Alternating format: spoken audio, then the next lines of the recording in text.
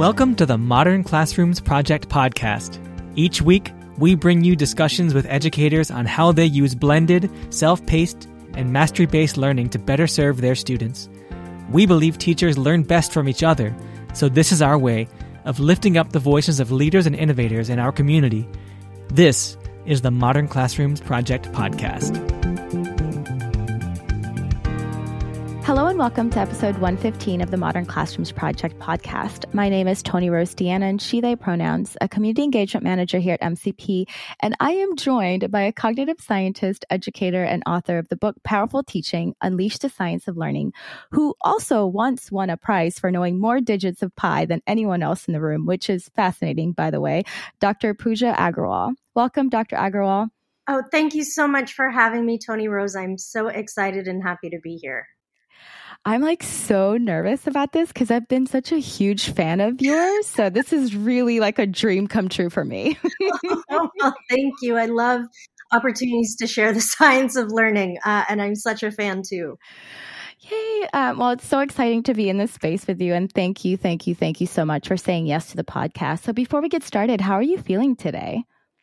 I'm feeling good. I slept well, and I had a really engaging week with my students. I teach 83 college students, which is quite a lot. And this week we talked about science and the process of science, and we talked about sleep, actually, and it was such an engaging, fun, rewarding week for me.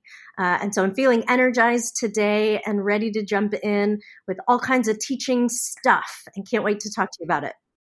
I love all of that. I also slept really well last night, surprisingly, because I was super anxious about this podcast. But I forced myself to go to bed on in a decent time. And I was like, I'm going to wake up and I'm going to be ready for today. Great. Okay, so let's go ahead and start out. Tell our listeners a little bit more about who you are, as well as defining retrieval practice. Thanks so much for asking. My name again is Dr. Pooja Agarwal. I use she, her pronouns, and I am a scientist. I've been conducting research on how students learn and forget for about 15 years, and I'm also a teacher. I began my career as a 4th and 5th grade teacher. I'm now a college professor at the Berklee College of Music in Boston. If you watched that movie, the recent movie, ironically, I'm blanking on the name that won the Oscar, Coda. If you watch the movie Coda, or if you're familiar with Juilliard, Berklee is in Boston, and it's kind of like Juilliard, but cooler. And it's the one that the main character in Coda, that's the school she wants to go to. Now, I personally am not a musician. I did recently take accordion lessons, but I love being able to teach science with musicians at a music and dance conservatory.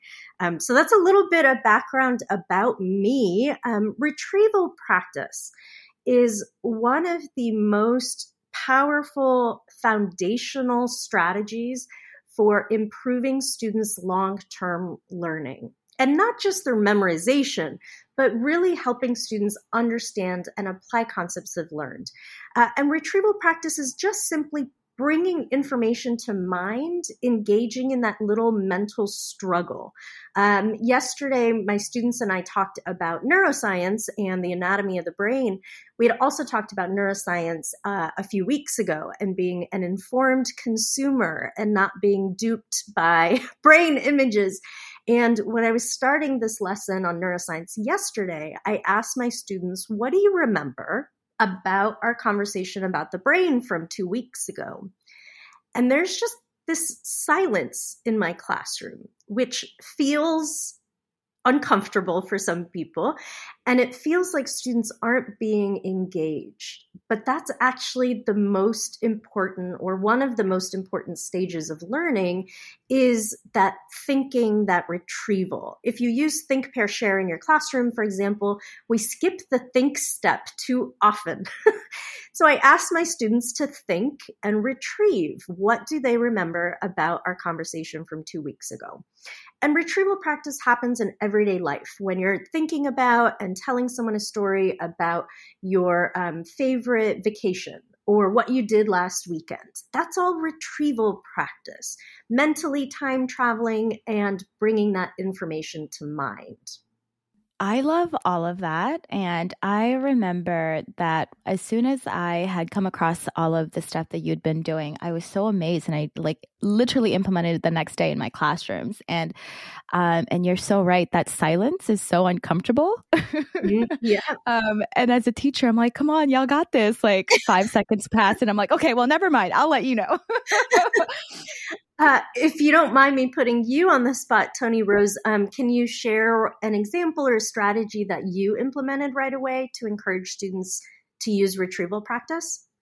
Yeah, one of the things that I really enjoyed was the retrieval notes, right? Of just really asking students, what do you remember as opposed to what do you memorize, or what do you like for memorization?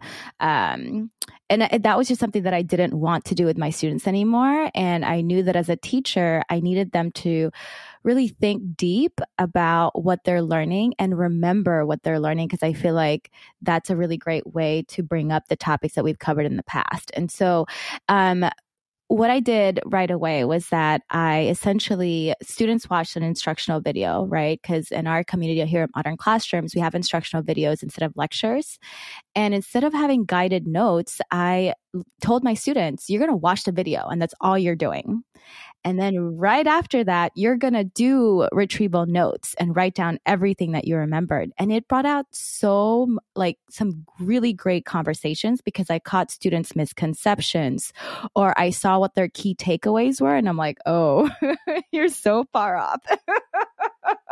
Let's talk about this. And so I thought that was such a great way, instead of telling my students to multitask, taking notes while they're watching the video.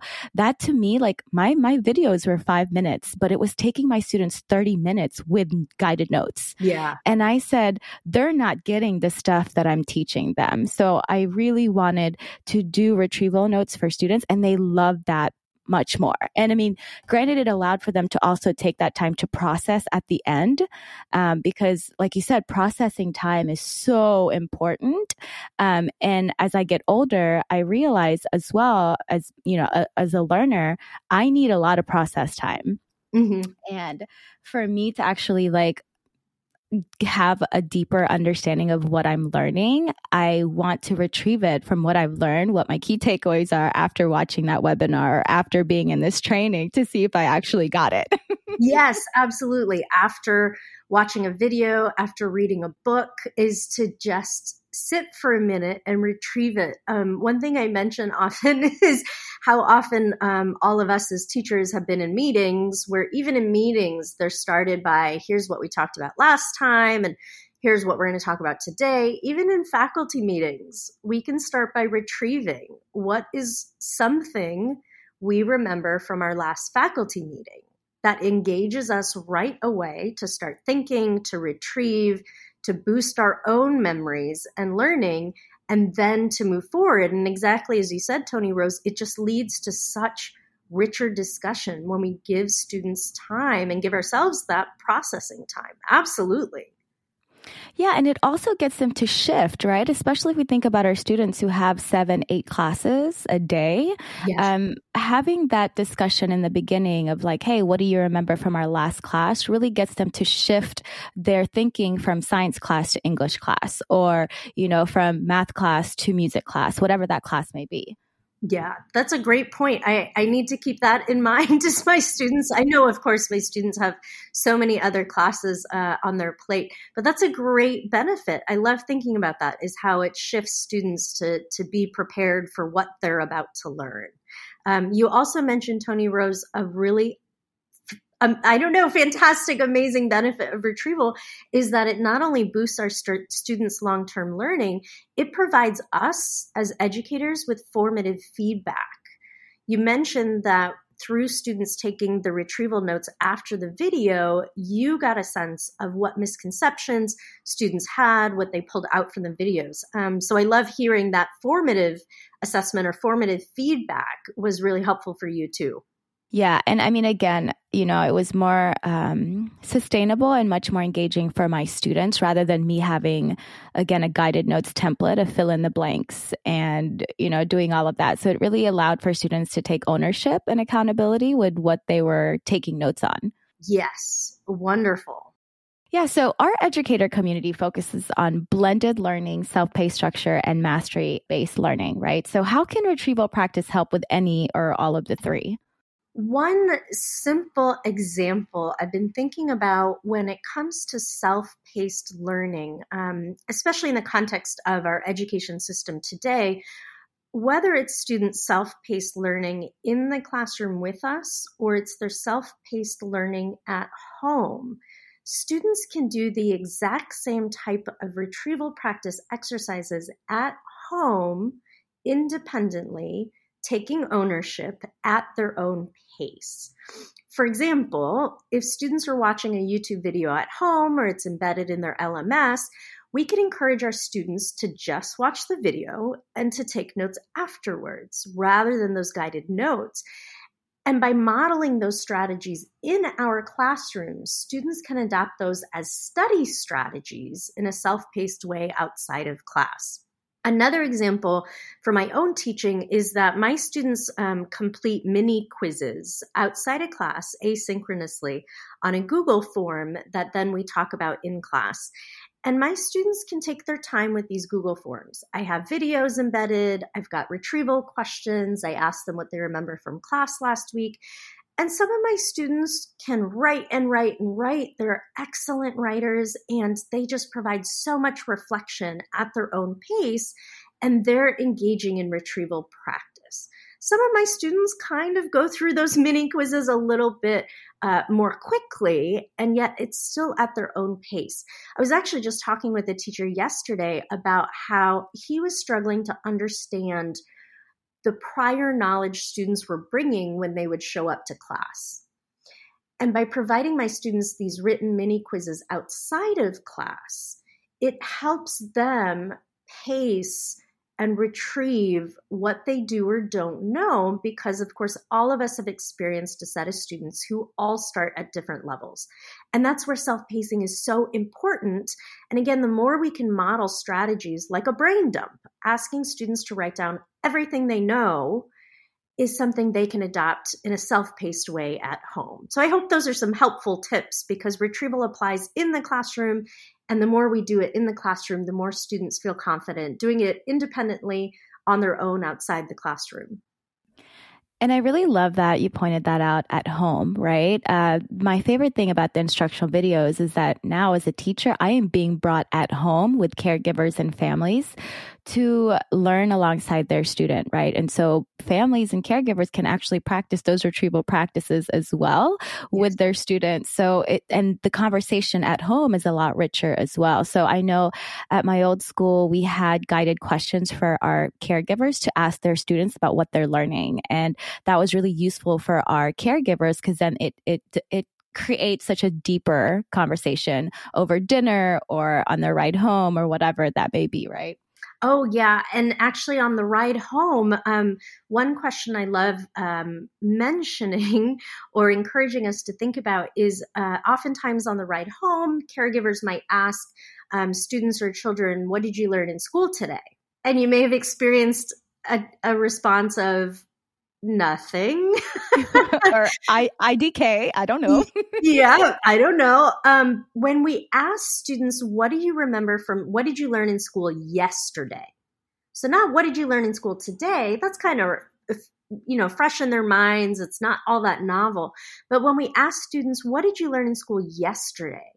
I find that their eyes light up. There's a challenge, and they really like that challenge. That's what we call spacing. In the scientific literature, there's so much research, not only supporting the benefits of retrieval practice, but this added boost from spacing. Spacing out students' learning, bringing information back to mind from yesterday is an added challenge. So in that caregiver context, definitely think about asking, what did you learn in school yesterday rather than today? Oh, that's such a good question. Hey listeners, it's Tony Rose here with some announcements and reminders. If you and or your teacher bestie are interested in the virtual mentorship program, we do have scholarships available.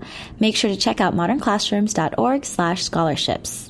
We have regional scholarships available for educators in Baltimore City, New York City, DC, Chicago, Tulsa County, and the Twin Cities that include full tuition, a year of implementation support, and a $500 stipend for finishing the program. We are continuing our scholarship across the state of Indiana, which includes implementation support and 30 PGPs. Any educator in the state can enroll right now at modernclassrooms.org/Indiana. We also have partnerships with districts across the country who are paying for educators to go through our training. As for professional learning, make sure to check out our webinars page on modernclassrooms.org/webinars. And to connect with our community, join our Twitter chat on the first Wednesday of the month and our virtual meetup on the second Wednesday of the month.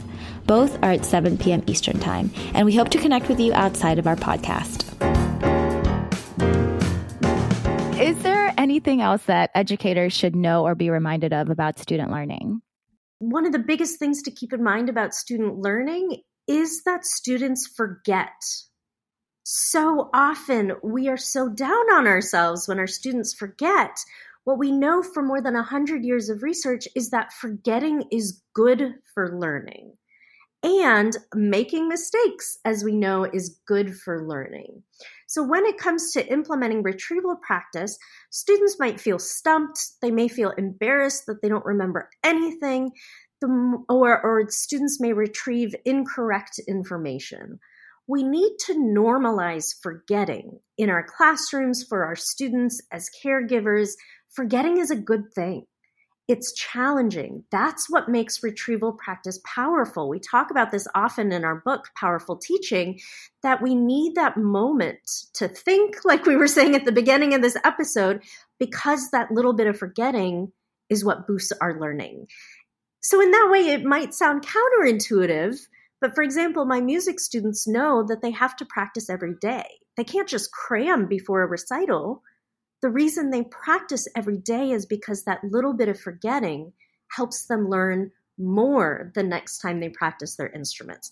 So one more thing I would encourage educators to keep in mind is that forgetting is good for learning, and we need to normalize that with our students.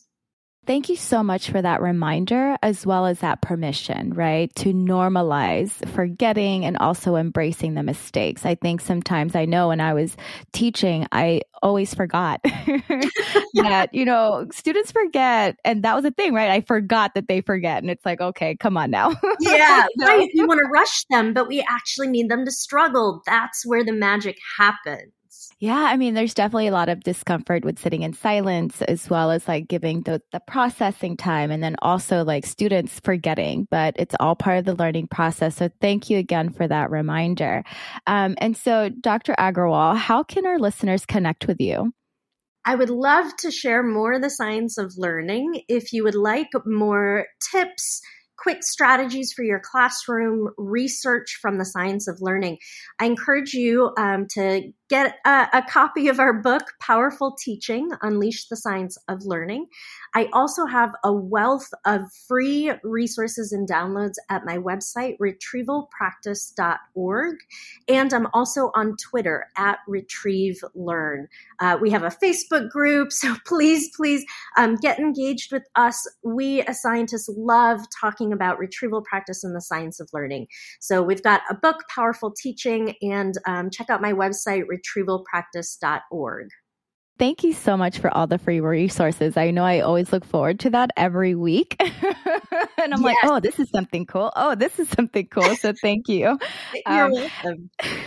And so with that, thank you so much for sharing your expertise and experiences, Dr. Agarwal. This was definitely such an enlightening and insightful conversation. Listeners, remember, you can always email us at podcast@modernclassrooms.org, and you can find the show notes for this episode at podcast.modernclassrooms.org/115. We'll have this episode's recap and transcript uploaded to the Modern Classrooms blog on Friday, so be sure to check there or check back in the show notes for this episode if you'd like to access those. Thank you all for listening. Have a great week, and we'll be back next Sunday. Thank you so much for listening. You can find links to topics and tools we discussed in our show notes for this episode, And remember, you can learn more about our work at www.modernclassrooms.org, and you can learn the essentials of our model through our free course at learn.modernclassrooms.org. You can follow us on Twitter, Facebook, and Instagram at modernclassproj, that's P-R-O-J. We are so appreciative of all you do for students in schools. Have a great week, and we'll be back next Sunday with another episode of the Modern Classrooms Project podcast.